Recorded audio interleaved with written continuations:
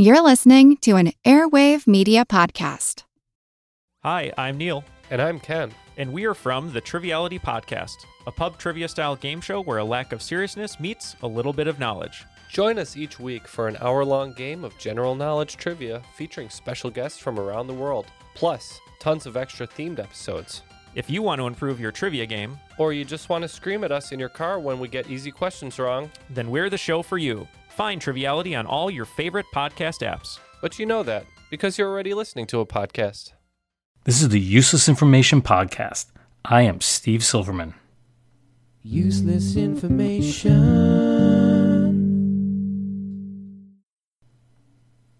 Today I have a very special podcast for you, and I'm not the one doing the speaking. It's recorded by one of my students, a guy named Van Oles. He was a student in my 9th grade Earth Science class, and he's currently in my physics class as a senior. He's a really bright guy, and recorded this for an English class project. It's an interview that he did with his grandfather, that's his mother's father, retired pharmacist Ronald McLean. I'll play that segment for you in just a bit, but I first wanted to give a brief shout out to the Parcast Network. They specialize in a wide variety of true life and true crime podcasts. The one that I've chosen to mention today is one that I think is the best fit of all their offerings for the listeners of this podcast. Survival. You know, those who do whatever it takes to stay alive. Whether that be wading through snake-infested waters, drinking their own urine, yuck, or cutting off one's own arm, you got the idea. As you know, I've written a few survival stories over the years, but somehow the people at Parcast are far more productive than I'll ever be. They are posting a new survival episode every single Monday. I just don't know how they do it. In fact, as I'm recording this, they just posted the story of Shin Dong-hyuk. He's the only person who've ever escaped from any of the total control zone internment camps in North Korea. Those are the harshest internment camps. And, as I mentioned, every Monday they'll post a new high-intensity story about people who have found themselves in life or death situations and what they did to survive. So be sure to check out Survival on the Parcast Podcast Network. You can easily find it by doing a search for Survival or Parcast in your favorite podcast app. And don't forget to mention that I sent you when you rate the show. And now for the interview that Van Oles did with his grandfather, Ronald McLean. When I listened to it the first time, I wasn't sure in the beginning where it was going, but in the end, I really enjoyed it. It's a story of a man who clearly loved his career, his life, and most importantly, he had an incredible thirst for learning. Van's grandfather had a very interesting life story to tell, so sit back and enjoy. Today on the podcast, we're going to be interviewing Ronald McLean about his life in the scientific field. Here with me in the studio is Ronald McLean. How are you? I'm fine, thank you very much. Thank you for being here. You're welcome. So, Mr. McLean, would you like to give us a brief description of the jobs you've had in the scientific field? Well, the job I've had in the scientific field has been, actually encompassing my entire life, has been in pharmacy. Alright. And that started when I was probably 14 years old. I was actually bagging groceries as a part-time job in the grocery store when one of the local pharmacists that was trading with that grocery store, I bagged his groceries, every day when he came in for stuff.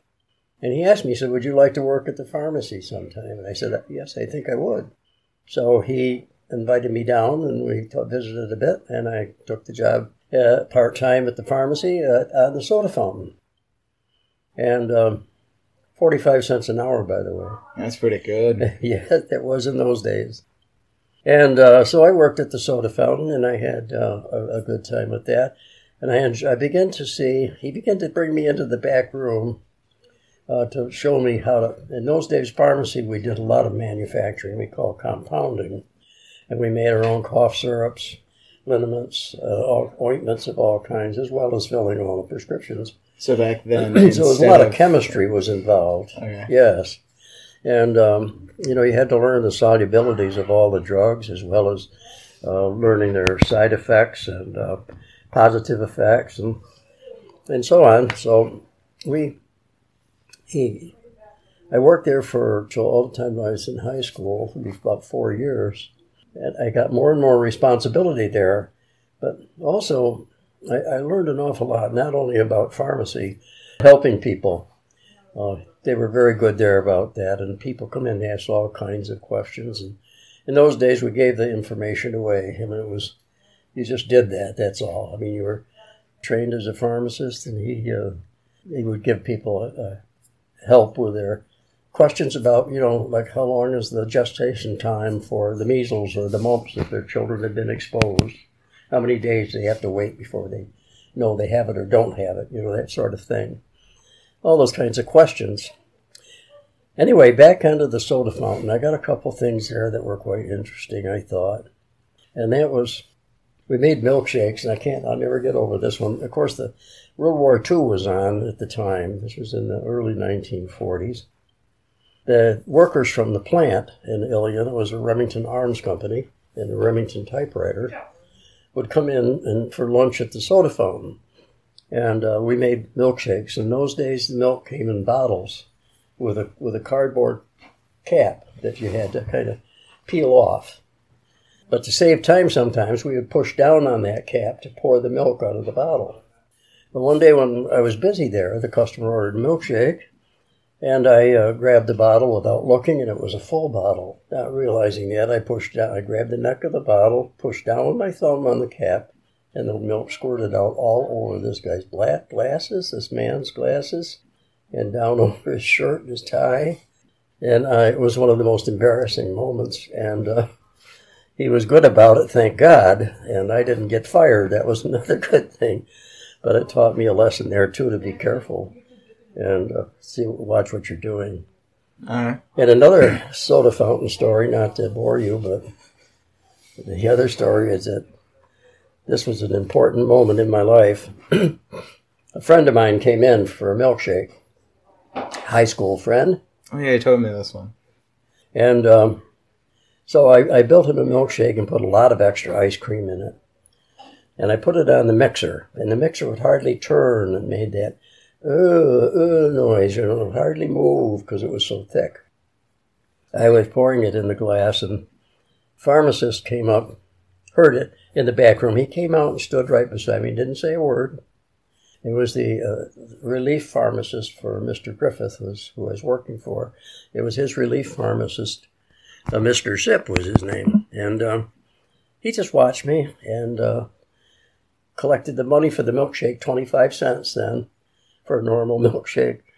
And so he said, he just tapped me on the shoulder, and he says, can I talk to you in the back room when you're done? So I poured the glass out and gave the guy, the customer, my friend, the spoon, to eat it with because it was so heavy. So I went in the back room, and Mr. Zip said, no, I know, that it's probably a friend of yours and that from school. I said, yes. He said, but do you realize you don't own that ice cream that belongs to Mr. Griffith, who paid for it? And he said, so you're responsible to take care of that because it's not your property. So you gave away quite a bit of ice cream there without collecting any money for it. And that was like stealing. That really hit me because I never thought about being a crook or anything before. Never thought I was stealing anything. Thought I was just doing a favor. But you have to stop and think about the ethics of things. And that really taught me that lesson, which I've carried through all of my life. And anyway, those were good days in the pharmacy, and I really thought that would be maybe what I might want to do. In the meantime, in high school, the courses I were taking, I was very good in mathematics and science. And so engineering raised a thought about becoming an engineer. And that's what I thought when I went in the service. I was in the service for 2 years. And first I started out with basic training in the field artillery. And I'd volunteered for the airborne. So when I finished that, I was sent down to Fort Benning, Georgia, and was trained first in the gliders, because they still were using gliders back then. And so I got my glider wings, and then I went on to get my parachute wings and was assigned to the 82nd Airborne Division in Fort Bragg, North Carolina. We were just coming back from Europe because the war had been declared over while I was in training. So all the time I talked to all my friends, they were all going to be engineers. And so I got thinking about other things, and I thought about pharmacy. And so I was home on leave just about 6 months before I was going to be discharged. And I went down to the pharmacy college in Albany to see what that was like. And the dean there at the time, Francis O'Brien, was extremely charismatic and a very, very bright man. He gave me a tour of the building, and we discussed about pharmacy. Went down to the laboratories and looked at all the equipment and things. And before I got through, I had signed on the dotted line to go to the pharmacy school. So that's how I got there. So after graduation from the pharmacy school, I worked in a pharmacy part-time as a student in Albany, and just to make extra money. I was fortunate. I was one of the ones that was able to use the Fed. Because of my Army service, I was given the money to pay for my tuition, and it was called the GI Bill of Rights, which was a great thing. And millions of us went on to become professionals one way or another, doctors, lawyers, nurses. So anyway, after graduation from pharmacy, oh, by the way, I was married in my sophomore year at the pharmacy school. You were? A childhood sweetheart, yes. Yep. Helen got married. And anyway, so my first job after I graduated from the first position, actually, was in Carthage, New York, with the Fox Drug Company. And this was another great educational experience because Fox Drug was a combination of a pharmacy, regular community pharmacy in Carthage, as well as it was a wholesaler of medical supplies to the hospitals and to physicians in the North Country in New York State. And so I was given a territory to drive down from once a month to drive out and call on doctors and hospitals to see what their supplies would be they would want to buy for the month. There are things like penicillin, syringes, hearing aids, not hearing aids, but stethoscopes and ophthalmoscopes, all of that kind of stuff. So I learned a whole lot about the instrumentation as well as all the supplies needed in the medical services, like bandages of all kinds, sutures for sewing up wounds and things. So that was a great education all by itself. So in traveling down through the West Canada Valley, I met in those days we had 4 doctors in the valley, and they all kind of took a liking to me and suggested that I buy out the pharmacy that was in Newport. The man in there was getting very, very old, that pharmacist, and it was time for him to retire, and he was looking for something to sell it to. So I went there and visited with him and bought the pharmacy in Newport. How long did you have that pharmacy for? I was there for 22 years, or 23 years in Newport. And in there I changed the store 3 different times. So, you did? Yeah. We started out in a little building, quite a small space one, that had been a pharmacy in there for, close to 100 years. I bought that, and then the business kept growing and growing, so I went across the street in an empty bank building. So I had a pharmacy there, and I had one more move into a bigger place yet, across the street from the bank. And anyway, the reason that I didn't stay there longer was that I got an offer from the college to come down and develop a program of continuing education for graduate pharmacists. The dean and I were on a national committee together. There was a new dean by this time. Dr. O'Brien had retired. His name was Dr. Walter Singer, who actually was one of my teachers and taught pharmaceutical chemistry to me when I was in the college. So anyway, he asked me if I wanted to be on this committee with him. It was veterinary medicine and pharmacy. And that was an interesting scientific committee. and discussing the problems and liaison between pharmacists and the veterinarians, because a lot of veterinary products are sold in pharmacies. And we also filled prescriptions for veterinarians, for animals. So that was very nice. But he got acquainted with, let me say, my abilities, which probably I've considered at that time were kind of minimal, but he thought I would be good at trying to develop a continuing education program for pharmacists already graduated, because I was taking students all the years I was there, and an awful lot of students that I had from both the college as interns and from the high schools as part-timers. A whole lot went down to the pharmacy college to get to be pharmacists themselves after they graduated from high school. Well, anyway, so that's how he got to know me. And so he asked me to do that, and I went down and developed this program, and it was a real good marriage between me and the college. I mean, I was able to develop programs that were extremely interesting, and we enjoyed the work, and then I got very much interested in curriculum and curriculum studies and evaluation, so I went to the State University of New York and got a master's degree in curriculum development. And so from there, I kept doing that for years, and that was a great experience for me. And the college would send students to my office for discussions, especially if he thought they didn't understand what community pharmacy or hospital pharmacy was like. So they would send them in to visit with me, and I could fill them in on a lot of that. So I met a lot of those students. Matter of fact, I got a Christmas card this year from one still sending me Christmas cards after all these years. How many years do you think student's been sending you them?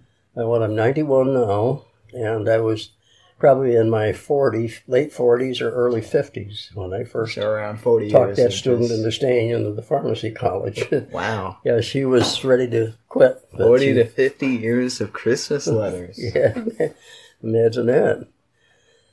So, before I got out of the college, though, they approached me, and part of my work on the continuing education was putting on programs all over the country and all over the state, in upper New York State, like programs in Utica, Rochester, Syracuse, Albany, of course, and also two-way radio broadcasts I developed for all the hospitals in the North Country, in Plattsburgh, Carthage, and Watertown. What is a two-way radio thing? Two-way radio? Yeah, what is that? Well, the two-way radio was, I could, that was like I could talk to them, they could talk to me. And you created that? So I created the idea of doing it by radio. Oh, you created so we could reach idea. out to those. It's a long way away. And so we had to have some mechanism there to get that program out without having to travel there with all your cast. So I could assemble the faculty that I needed, and we could be on the radio. At the same time, there'd be the group of pharmacists, nurses, and stuff at the hospital who would gather in a room, and they would hear the talks, and then they could ask questions. And they would get their answers. So we did that. Then I also introduced the correspondence courses. And so I had correspondence courses going with pharmacists that didn't have time or couldn't come to the programs, the live programs. So that was very successful. But when I got to be about 1992, our dean retired at that time, Dr. Miller, and they were looking for a dean, so they asked me if I'd be the interim. And so I said, yes, I would, and so I became the interim dean, and was that for 2 years, 92 and 93. And some of them say still were the best 2 years they ever had, so it was very nice. I felt good about that. And so they finally, then after I was the 2 years of interim, they found the dean they wanted there, and then she was a woman, and she asked me to stay on as an advisor to her for a couple of years, which I did. And then I retired. In the meantime, along the way, I was nominated to be on the board of pharmacy for the state of New York. And so I got on the board of pharmacy and was on that for my 2 terms. And then after I got retired from the board after the 2 terms, I was asked to stay on just for advisory, to sit in on panels for a new thing they were doing, which was a program for drug-habituated pharmacists, nurses, and dentists. And so I did that for, until I was getting well up into my 80s, I guess. And so then I finally retired from that, and then the rest is just pretty much history, I guess. Hanging in there and fishing and Well, that's good. doing the best I could. Well, that is a very interesting story of all the occupations that you've had over the years. I didn't know half of them. Yeah, I went. Oh, and by the way, I was at the college too. Besides the continuing education, I eventually got into teaching there. Oh, you So, taught some I classes? did. I taught pharmaceutical calculations and also ran a laboratory in it. Okay. And the laboratory was like I would give the lecture, and one day of the week, and a day or 2 later, they would come into the lab and prepare the product that we were talking about and do the calculations that were required Okay. to do the product. And so that was another thing. So I became also faculty in a sense, So I taught that for a number of years. And when I got on the state board, of course, they have to take state board exams. So I taught the law portion of the review classes for the state board exams to the seniors, so they could help it helped them to pass the law exam, which was a separate exam. Because pharmacy it still is one of the most regulated professions we have. Yeah. Because I've been reading up on what you need, and it looks like you need a certificate in all 50 states. There's not a single one where you can't not pass that and be one. Want to learn how you can make smarter decisions with your money? Well, I've got the podcast for you. I'm Sean Piles, and I host NerdWallet's Smart Money Podcast. On our show, we help listeners like you make the most of your finances. I sit down with NerdWallet's team of nerds, personal finance experts in credit cards, banking, investing, and more. We answer your real-world money questions and break down the latest personal finance news. The nerds will give you the clarity you need by cutting through the clutter and misinformation in today's world of personal finance. We don't promote get-rich-quick schemes or hype unrealistic side hustles. Instead, we offer practical knowledge that you can apply in your everyday life. You'll learn about strategies to help you build your wealth, invest wisely, shop for financial products, and plan for major life events. And you'll walk away with the confidence you need to ensure that your money is always working as hard as you are. So turn to the nerds to answer your real-world money questions and get insights that can help you make the smartest financial decisions for your life. Listen to NerdWallet's Smart Money Podcast wherever you get your podcasts. At the time, I only felt a punch. I think everything went wrong. His drug of choice was heroin. Binging and purging over and over and over. Evaluate you, and if you're okay to go, they're going to let you go. This is Justin, and I do the Peripheral podcast. I have a true crime background, but when telling the stories of true crime, sometimes you have to gloss over topics like mental illness, drug addiction, sexual assault. And I feel like we do that in life too. So this podcast is my attempt to bring all of these topics that are on the peripheral into the mainstream. So please join me wherever you listen to podcasts. So, out of the many jobs you've had, which job did you enjoy the most? Well, that is a good question because I felt myself to be extremely lucky in a lot of ways. I had wonderful mentoring, a couple of issues of that I described earlier about the Mr. Zip and the ice cream, and from the owner, Mr. Griffith himself, from other teachers when I was in high school. So I got to thank them and for the career that I had, and I really enjoyed the whole thing because the principal thing in pharmacy, besides having the knowledge of the drugs and their side effects and all that, is to help people. And I always felt it was a wonderful profession because you could help people, and golly, you got paid at the end of the week for doing that, which is a nice combination. And it's true of a lot of the health professions, nursing, the doctors, all of the technicians of all kinds, everybody helping, and that is a wonderful thing to do. So I've been happy at everything I've done, and everything was a learning experience, which was nice. And I guess I was prepared for that learning because I was interested in all directions. And when I took the master's degree, it expanded my view of education itself. So I guess to answer your question, I say I just loved everything I did. Yeah, that's fine. And sometimes I wish I had stayed working longer. But I finally retired at the age, I think, 74 or something like that. Dang. Yeah. Well, through your times of being a pharmacist and all this, have you ever failed at something that you did, but in return that opened a door towards another job that you could have had or gone? No, not really. I don't. I can't think of anything that would quite fit that description. The job was a progression of things, moving from the part-time worker in the drugstore, experiences in the pharmacy and the army. So you didn't really fail at anything. You just kept getting lucky. Well, I and can't kept say I building didn't fail contacts. at anything. There were mistakes, of course, that we've made. Well, yeah, but like more you in made my a private mistake. life than in the scientific field.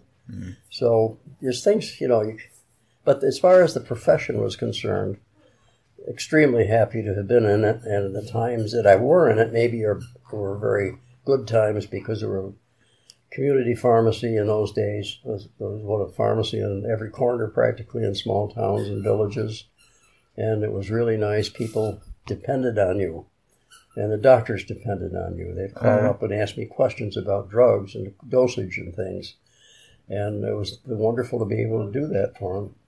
All right. So, would it be wrong of me to say that the main purpose you felt while being a pharmacist was just to help people? Yes, help people and make a living. That was the main support purpose. My family, which had grown to be 5 children by the end of the time. Nice. 5 wonderful kids, yes. Now I have the 5 children. We now have 10 grandchildren and 4 great-grandchildren. I didn't know that. Really great. Do you think having connections with other people within the job area helped you build up your resume of different jobs? Oh, yes, I think so. For instance, the recommendations from the pharmacist I worked at, helped get me into the college to start with as a student.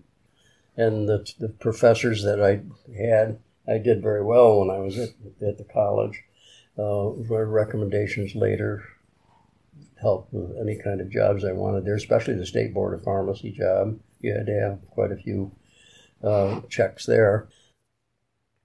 And then I think the mentoring that I mentioned earlier was extremely important, where somebody had experience and was wiser and perhaps a little bit older could take me under their wing and explain why I shouldn't, like the ice cream incident we talked about. It was humorous, but it was a serious faux pas there to give away all that ice cream, So I didn't realize it was stealing, and so it was really a good lesson. Those kinds of things, I think, are a great help. So for the educational background for your job, was it just a master's? Well, I went on from the master's to get the PhD in curriculum and instruction. And I got as far as the dissertation when they asked me to become the interim dean of the college.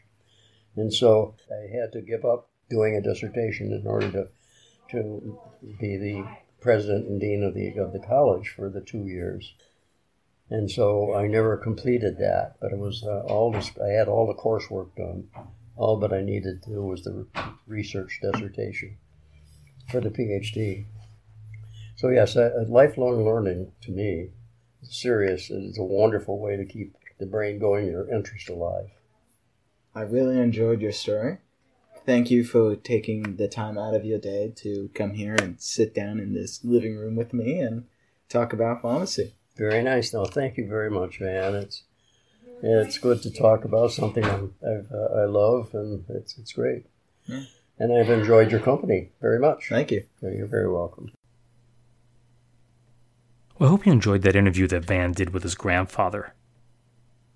If you'd like me to pass any kind words on to Van or his grandfather, please send them to me at steve@uselessinformation.org. That's steve@uselessinformation.org, and I'll definitely forward them on to Van. Just a reminder to give a listen to the Survival Podcast on the Parcast Network, and while you're there, be sure to check out the other podcasts that they offer. My next podcast is in the works with the help of one of my listeners, and assuming that all goes as planned, it should be posted within the next couple of weeks. Bye.